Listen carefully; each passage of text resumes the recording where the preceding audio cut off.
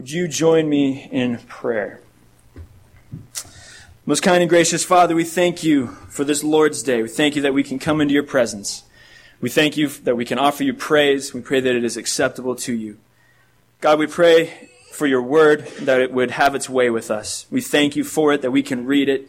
We pray, Lord, as Jesus prayed for his disciples, that you would sanctify us by your word, and that your word is truth. Father, as we dive into your word this morning, let the words of my mouth and the meditations of my heart be acceptable in your sight, O Lord, our strength and our Redeemer. And we ask all of this in Jesus' name. Amen. I'm going to read for you again the scripture reading that Joel read earlier. This is Psalm 97. This is going to be our passage for this morning. The Lord reigns. Let the earth rejoice. Let the multitude of isles be glad. Clouds and darkness surround him. Righteousness and justice are the foundation of his throne. A fire goes before him and burns up his enemies round about. His lightnings light the world. The earth sees and trembles. The mountains melt like wax at the presence of the Lord. At the presence of the Lord of the whole earth. The heavens declare his righteousness, and all the peoples see his glory. Let all be put to shame who serve carved images, who boast of idols. Worship him, all you gods. Zion hears and is glad. And the daughters of Judah rejoice because of your judgments, O Lord. For you, Lord, are most high above all the earth. You are exalted far above all gods. You who love the Lord hate evil. He preserves the souls of his saints. He delivers them out of the hand of the wicked. Light is sown for the righteous and gladness for the upright in heart. Rejoice in the Lord, you righteous, and give thanks at the remembrance of his holy name. This psalm is about the sovereign reign of God over all the earth and over all the powers of the earth. This psalm, though, is also prophetic of the fulfillment of God's reign through God the Son when Jesus ascended to the right hand of the Father. The New Testament teaches us that this is particularly how we are to understand this psalm. So this psalm was written as part of the Old Testament, is possibly written by David. We don't know for sure. But it was written thousands of years before Christ came. But the New Testament teaches us that actually, as we read this psalm, we are to see Jesus at the right hand of God. Psalm 97 deals with the power and majesty of our Lord. His enemies have much to fear, but those that kiss the Son have much to rejoice in. God's reign is a terror to his enemies and sweet comfort and joy to his children. There's a number of different ways we could break down this psalm and see it in different sections. The way I'm going to break it down this morning is starting in verse 1. Verse 1 states the subject of this psalm, right? The Lord reigns.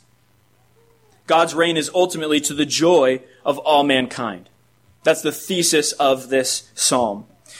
Verses 2 through 7 then describe how God's reign is terror to his enemies because of his righteousness and authority.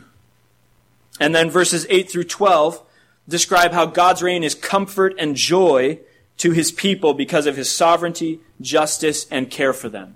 So again, verse 1 sort of states the thesis for the psalm. The Lord reigns, let the earth rejoice. Verses 2 through 7 describe how God's reign is terror to his enemies. And verses 8 through 12, how God's reign is comfort and joy to his people.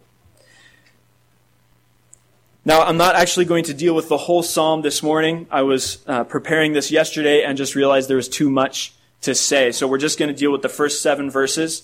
And Lord willing, I'll be back here next week. So I'll try not to leave you hanging too much, but we'll finish up the psalm next week. But we're just going to look at verses 1 through 7 this morning. Before we dive in, it's been said, and I think this is a helpful way to think of the Psalms. There's 3 different readings or 3 layers that we should see when we read the Psalms. The first is the original context, the historical context that it was written in. Whether the author is David or some other psalmist, the question we should ask is, what did they have in mind? What did they have in mind in their particular situation? A good example of this would be Psalm 51. Psalm 51 is written by David right after he is confronted by Nathan the prophet because of his adultery with Bathsheba and his murder of Uriah the Hittite. There's a very particular application for that psalm in David's life. In this psalm that we're going to be looking at this morning, there's not much original context that we know of. We don't know particularly when it was written. There's not much in the psalm to indicate that. It's a more generic psalm of praise of God's reign. So I'm not going to spend a lot of time talking about the original context for this psalm. The second way to read the psalm is what we would call Christological. And that, in studying, looking at it this way, we would ask the questions, how is this psalm about Christ? If you read through the New Testament, you'll notice that the New Testament authors quote the Psalms often.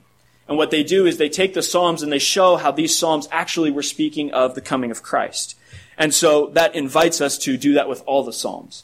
So as we read this psalm, we want to ask, how is this psalm about Christ? And how does the revelation of Christ, the revelation of God the Son, affect our understanding of this psalm? And then thirdly, there's a personal or current application. How does this psalm instruct the church today and or you personally? So we're going to be looking at those as we go through. Keep those different layers in mind. There are slightly different lenses that you can use to read the psalm. The opening line of the psalm is, "The Lord reigns." Again, this is the thesis of this psalm. If you look in your Bibles, you may notice that the word Lord there is in all caps. It might depend on your translation there. But the reason for that is because in the Hebrew, the word there is not the normal word for Lord. It's actually the name of God. It's Jehovah or Yahweh.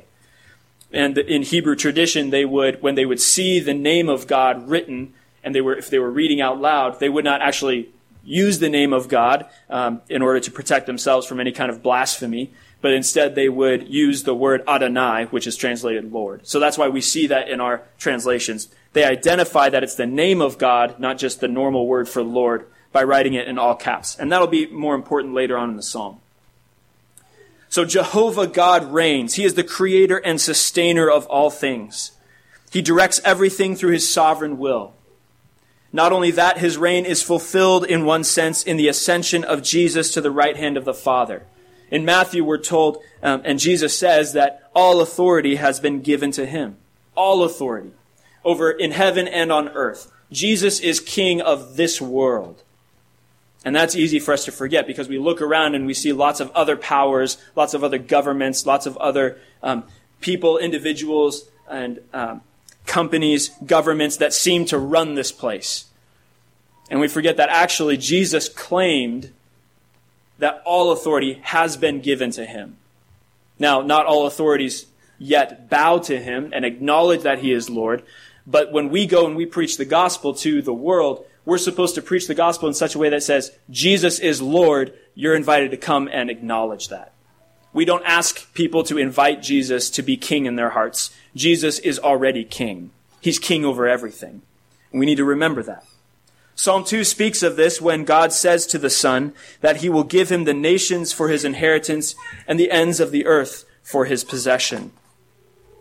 Because of God's reign, fulfilled in Christ's reign, the psalmist calls on the whole earth to rejoice. When we have different seasons especially in our church communities, we have seasons of Christmas or Advent time where we look forward to the birth of Christ. Coming up on Easter, we have times where we're excited about hearing about the resurrection of Christ. And we have little phrases that we like to use, right? We'll talk during Christmas time, you see it everywhere. He is born.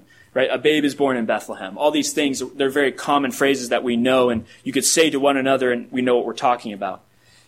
On Easter Sunday, maybe, I don't know if you guys do this here, but you might say, he is risen. And the response would be, he is risen indeed. And we say that to one another to remember and acknowledge that Jesus has been raised from the dead. I think the opening of this psalm is the kind of thing that the phrase we should say to one another during the rest of the year. The Lord reigns. And the answer is, let the earth rejoice. Let's practice. The Lord reigns. Let the earth rejoice. We'll try it again next week. But I think this is something that we need to remind ourselves of constantly. That's why the psalm opens this way. The Lord reigns. Let the earth rejoice. The psalmist also references the multitude of isles, which is likely a reference to Gentile nations, right? So the psalmist is writing from Israel, and he's saying, let the multitude of islands, all the islands that are scattered through the Mediterranean Sea and out into the rest of the world, those islands are filled with Gentiles. So this Jew, this Hebrew, this psalmist is calling, even before Christ comes, for all the Gentiles to be glad because the Lord reigns. God promised that through Abraham's seed, all the nations of the earth would be blessed. Jesus came to the world and was crucified for sin, and through him, all those who believe in him are raised to new life. Right? This is why, when we see Jesus in this psalm, we rejoice. Jesus came and he died for our sins. But also there is joy in the ascension of Jesus. It's not just, again, that Jesus is king in your hearts. Jesus is king over all the earth, and so all the earth rejoices. All the kingdoms of the earth are Christ's. And so we are working here on earth in his name to preach the gospel to all the nations so that they would acknowledge his lordship. And so we proclaim this with great rejoicing because he already is king. So again, this is how the psalmist begins the psalm. This is the thesis. This is the main thrust of everything that's going to come after in this psalm. The Lord reigns. Let the earth rejoice. Let the multitude of isles be glad. Verses 2 through 7 then, again, describe God's power, his majesty, his holiness, and particularly how those things are terrifying to his enemies. Verse 2 describes the presence of God and sets the stage for how he interacts with his enemies. Verse 2 begins, clouds and darkness surround him, and then righteousness and justice are the foundation of his throne. This imagery of clouds and darkness is striking if you think about it. Why is it that we worship a God who's covered in clouds and darkness? Think about that for a moment. It's a little odd, right? We want to talk about a God who has revealed himself, a God who is full of light. John says that God is light and in him is no darkness. So what does the psalmist mean? Well, if you remember in the Old Testament stories, clouds and darkness represent the glory and holiness of God. When God the Father delivers Israel out of Egypt, how does he lead them? He leads them with a pillar of cloud and a pillar of fire. And then he fights for them from the cloud and fire against Pharaoh and his chariots. That's how God delivers his people, through the cloud.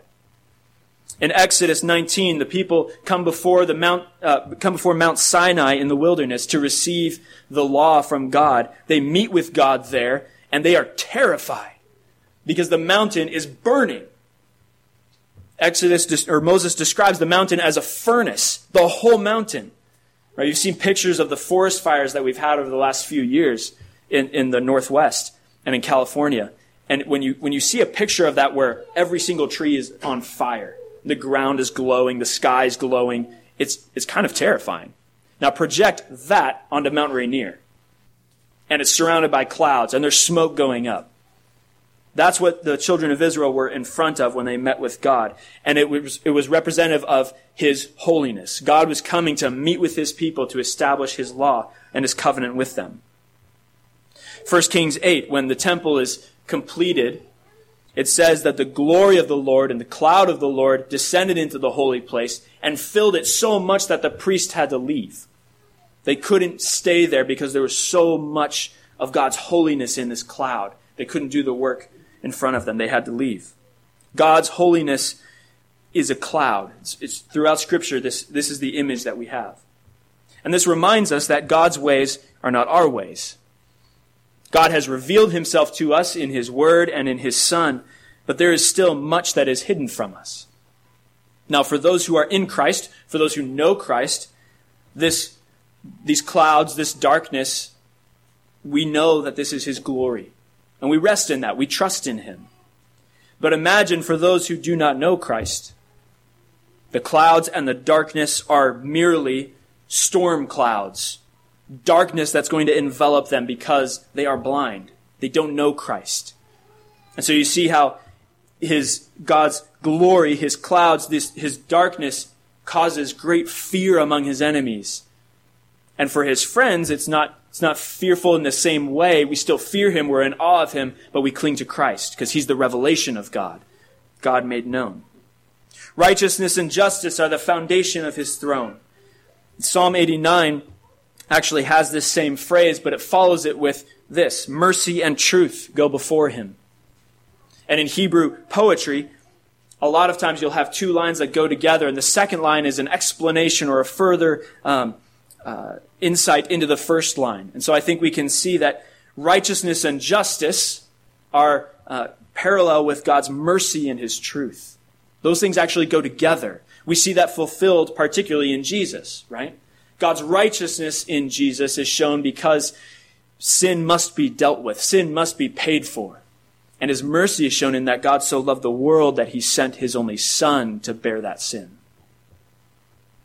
All of God's decrees come from this foundation of righteousness and justice. That's what it means when it says these things are the foundation of his throne. God's throne is the place from which he sends his decrees, from which he rules, from which he reigns. So everything that he does is founded on righteousness and justice.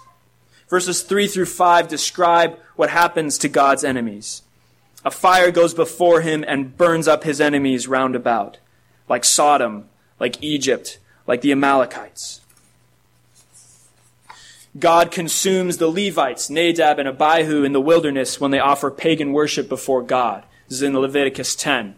Just after, when God is establishing what the roles for the Levites are, Nadab and Abihu are sons of Aaron. They're the high priests who are supposed to serve with Aaron in the temple, and they come before God with what the Bible calls strange fire.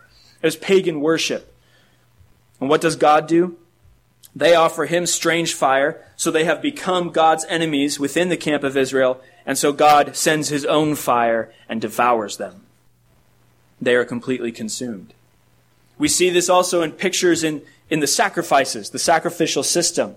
When the people of Israel would bring sacrifices before God, it was usually, most often, because of sin or some impurity or unholiness in their lives. They would bring these sacrifices before the temple. They'd slaughter the animals, set them on the altar, and what would happen? They'd be burned up because God's holiness consumes sin. God's holiness is a fire, and it consumes sin.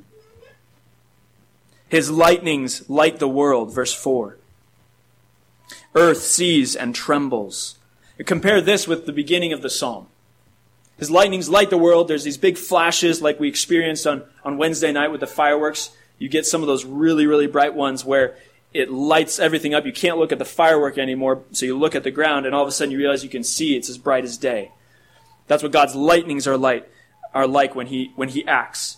And the earth sees and trembles. Verse 1 says, let the earth rejoice. Verse 4 says, the earth sees and trembles.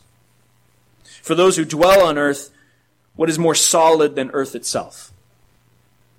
Earth is the thing on which we build our foundations. Right? If you're a builder or you've ever built a house before, you know how important it is to have the foundation be sturdy. It must be right. It must be perfect so that the house is going to stand. But what do we put our foundations on? We put our foundations on the earth, right? On the ground. The ground, the earth, is the most solid, stable thing we can think of. And yet, in the presence of God, earth trembles. It's as though God's foundation of righteousness and judgment rocks the earth. Those who are founded on the rock and refuge of God will stand, like the wise man who built his house on the rock, as Jesus tells us in the parable. But those who are not anchored to God will be shaken as the earth trembles. Verse 5, the mountains melt like wax at the presence of the Lord of the whole earth. Look real quick with me at verse 5 here. And again, you'll notice that the first time it says Lord, the word is in all caps.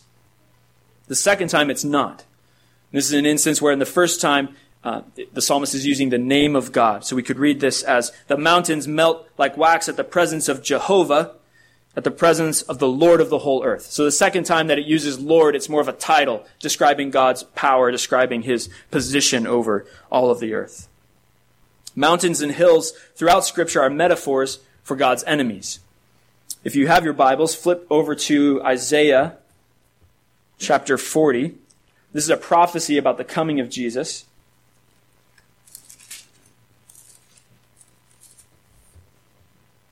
Isaiah 40, starting in verse 3.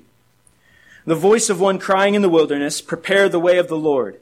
Make straight in the desert a highway for our God. Every valley shall be exalted, and every mountain and hill brought low. There's the key verse.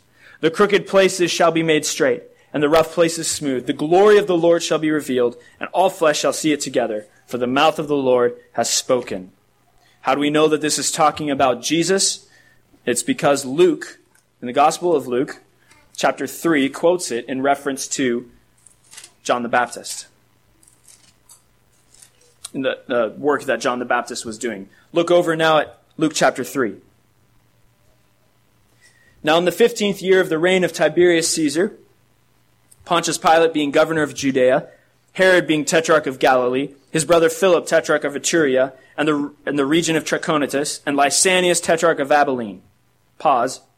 That's 5 Roman rulers. Okay, 5 Roman rulers. Tiberius Caesar, Pontius Pilate, Herod, Philip, and Lysanias. Then verse 2, while Annas and Caiaphas were high priests, 2 Jewish rulers. The word of God came to John, the son of Zacharias, in the wilderness. That's John the Baptist.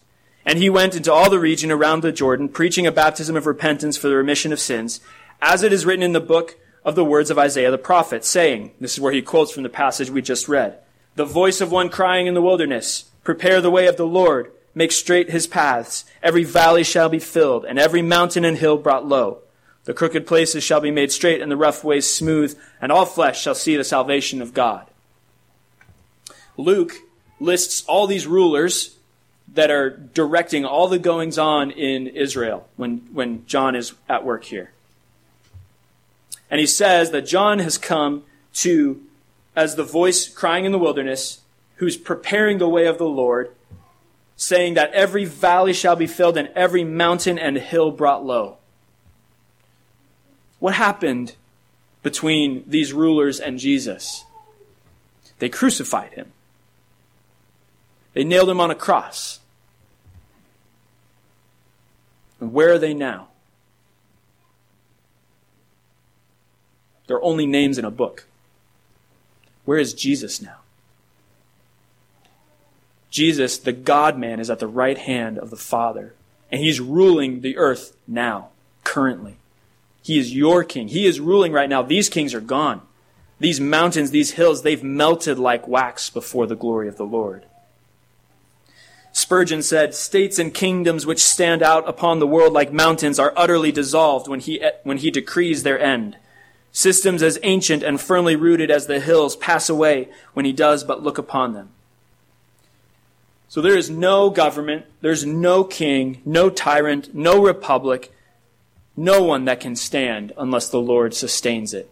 And when they stand against him, we might not see their end currently, but we turn to this psalm and we trust this psalm that at the presence of the Lord, the mountains melt like wax. At the presence of the Lord of the whole earth.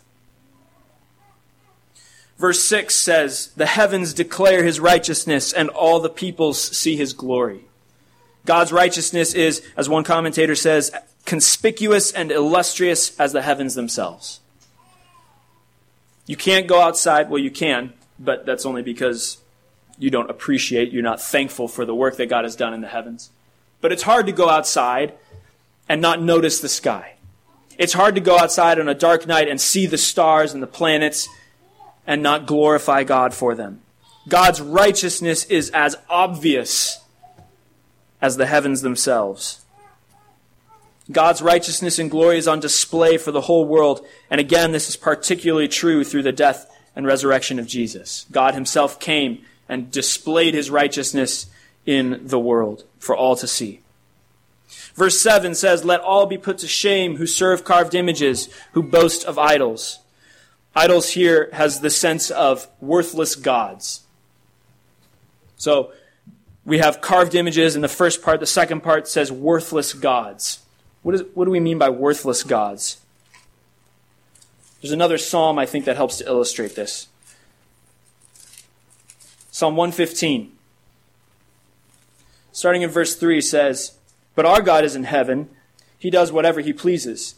Their idols are silver and gold, the work of men's hands. They have mouths, but they do not speak. Eyes they have, but they do not see. They have ears, but they do not hear. Noses they have, but they do not smell.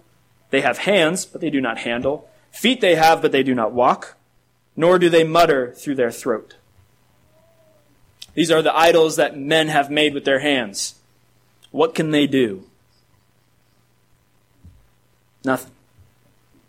Remember the story of Elijah, when Elijah goes and faces off with the prophets of Baal on Mount Carmel. There's 400 prophets, and there's Elijah. And Elijah taunts them and says, you go ahead and make your sacrifice, call down fire from Baal, so that we can see who is God. And the prophets are dancing around, they're cutting themselves, they're doing all their rituals, all their pagan Baal worship, crying out to Baal for hours and hours and hours. And Elijah taunts them. Is your God busy? Is he sleeping? Is he in the back using the restroom? He's not listening to you. And Elijah prays to God. And God's fire comes down, consumes the sacrifice. God shows that he is God. These other gods are worthless gods. The next verse in Psalm 115, after this description of these idols, is very important. Those who make them are like them. So is everyone who trusts in them. Those are hard words. If you create worthless gods, you become like them. We'll come back to that later. Spurgeon again says, a man who worships an image is but the image of a man. His senses must have left him. He who boasts of an idol makes an idle boast. And so the psalmist then reminds us of the place of idols, the end of verse 7. Worship him, all you gods. God is supreme over all other gods and powers. All other beings ought to pay him homage. Remember, all authority has been given to Christ. This verse 7, is key to understanding this psalm explicitly in the context of the reign of Christ.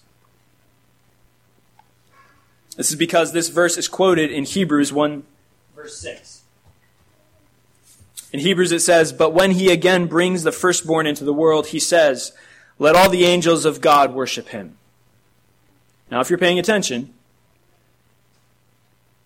you should think that doesn't sound much like a quote. The verse in the psalm says, worship him, all you gods. And in Hebrews it says, saying that this is from the Old Testament, let all the angels of God worship him. Similar ideas, but not exactly a quote. What's going on there? Well, this quotation actually comes from a Greek translation of the Old Testament called the Septuagint. Septuagint was a translation that was put together in the 3rd, 2nd centuries BC, before Christ, and was frequently quoted by the New Testament authors, by Paul, by Peter, and others. The main point in Hebrews 1 is that God the Father has exalted the Son over the angels. So we know that this is an appropriate way to view this psalm. We know it comes from this psalm because of the Septuagint, and the way it was translated there. We know that it's okay to apply this translation to this psalm because the author of Hebrews did it.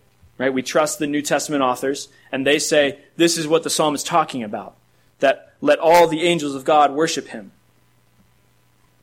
So what does this mean?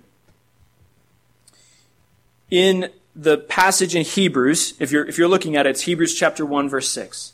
It says, but when he again brings the firstborn into the world. Who is the firstborn? We all know it's Jesus. We know that Hebrews is talking about Jesus. What does he mean by firstborn, though? In Psalm 89:27, God, speaking of David, says that he will make David, his firstborn, the highest king, the highest of the kings of the earth. There we are. God, speaking of David, says that he will make David his firstborn, that is, the highest of the kings of the earth. David, we know, was a picture of Christ. Who else are we told is King of Kings? Who else are we told is Lord of Lords? So you can understand Hebrews as saying, but when he again brings the firstborn, the first one, the King of Kings into the world, he says, let all the angels of God worship him. And if all the angels are supposed to worship him, all the God-fearing beings, how much more so all of those who hate God, all of the demonic powers. These all must bow before Christ. God has established Jesus as King of Kings, the firstborn, and all angels and authorities and powers, all authority on heaven and earth has been given to him. Okay, so let's practice. The Lord reigns. So how does this apply to us? What do we learn from this? This is just the first part of the psalm, the first half of the psalm. And it's interesting, as you look at the second half, the psalmist actually gives some direct application to you. So as an aside, I want to charge you this week, as you're able, to read this psalm, meditate on this psalm, study this psalm, because you're hearing some about it this week. You're going to hear some about it next week. Spend some time in it and meditate on it.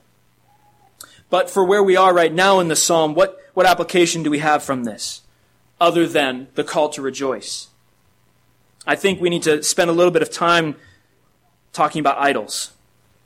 What idols, what worthless gods do we see in our day or in our lives? Right? Idols are not limited to statues and images. That's why I think it's helpful that the psalmist says actually worthless gods. Our idols, as one theologian said, our hearts are idol factories. The human heart can make up an idol out of anything. We can set up anything as more important than God, as putting our trust in something other than God.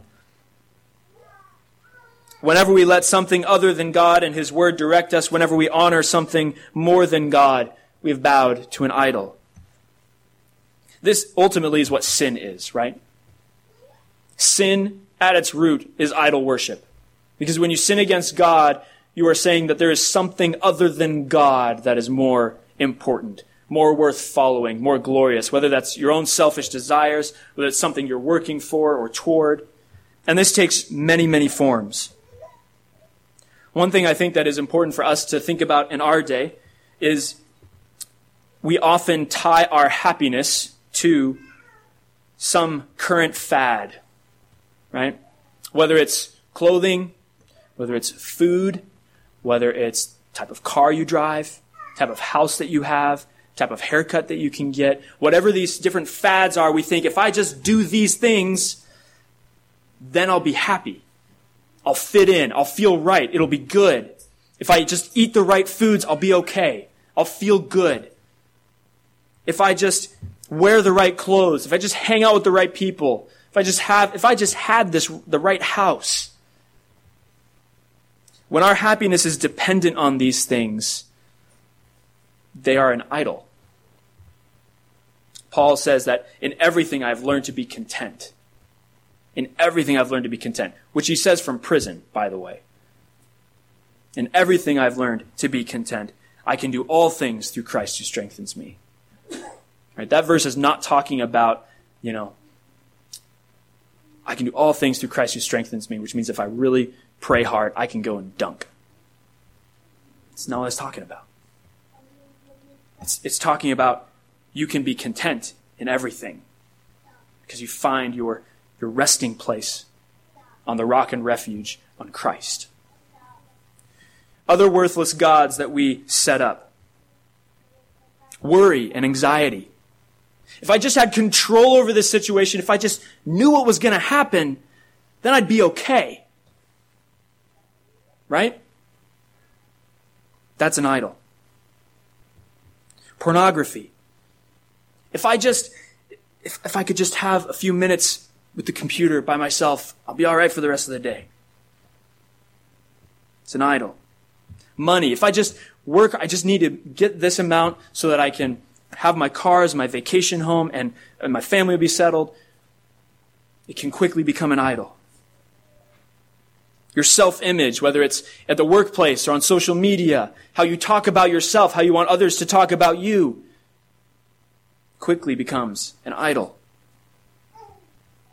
But when we succumb to these idols, we are confused, confounded, and in the end, shamed. When we read this psalm, we should pray this about ourselves. Let all be put to shame who serve carved images, probably not your temptation, carved images, who boast of idols, who boast of worthless gods, who put their trust in worthless things, things that are going to pass away. But then you preach to yourself, worship him, all you gods, all you other idols, worship him. Let all the angels of God worship him. These worthless gods profit nothing, and we are told that those who fashion idols for themselves are like those idols. You become like what you worship. Idols are worthless, and those who make them and worship them become like them. Sin is often the result of setting up an idol, in some way serving yourself instead of serving God. When you set up an idol to reign in your life, you are a slave. What sin has its hold on you? What can you not shake? Is it an idol? Sin is a slave master. It binds you. It blinds you so your life is a confused and tangled mess, and you're ashamed. But this is because we forget that the idol does not actually reign. It may have a hold on you, but that idol doesn't reign. No, the Lord reigns. The Lord reigns. This is why you must learn to sing and pray this psalm. Do you hear that God reigns? And do you rejoice? Jesus is Lord. The Bible says that if you confess with your mouth the Lord Jesus and believe in your heart that God raised him from the dead, you will be saved. Do you confess that Jesus is Lord? Do you believe that? If you have not confessed this, if you do not believe this, I entreat you to. Confess that Jesus is Lord. For God's righteous and holy fire will one day consume all those who refuse to name Jesus as Lord. And if you do believe, if you do confess this, then the exhortation to you is to live like it. Live like it. Jesus is your Lord, not your sin, not your worry. You're not defined by your sin. You're defined by your identity in Christ. Jesus is your Lord, not the substance that you can't go without. Not your anger. Jesus is your Lord, not your lust for pornography, not your laziness, not your complaining attitude, not your work, not your family. Jesus is Lord. When you are tempted to give in to your sin, to follow your desires as opposed to God's, one of the greatest weapons that God has given us is this truth. The Lord reigns. Wield this truth with joy. Our Lord Jesus reigns, and if he through the Spirit reigns in you, sin cannot. Cling to this. Believe it. Rejoice in this. In the name of the Father, the Son, and the Holy Spirit. Amen. Let's pray together. Heavenly Father, you, O Lord, are most high above all the earth. You are exalted far above all gods. Thank you that you reign, that you govern all things, that you sent your Son, Jesus, to die for us, that you raised him from the dead and set him up as King of kings and Lord of lords. But God, it is hard for us so often to see this, to understand this, to believe it, to see it in the world, to see it in our own lives. God, we need your help to believe it. Help us to pray. Help us to rejoice in this, to pray for this, to see it in our own lives. So, Father, it's in Jesus' name that we pray. Amen.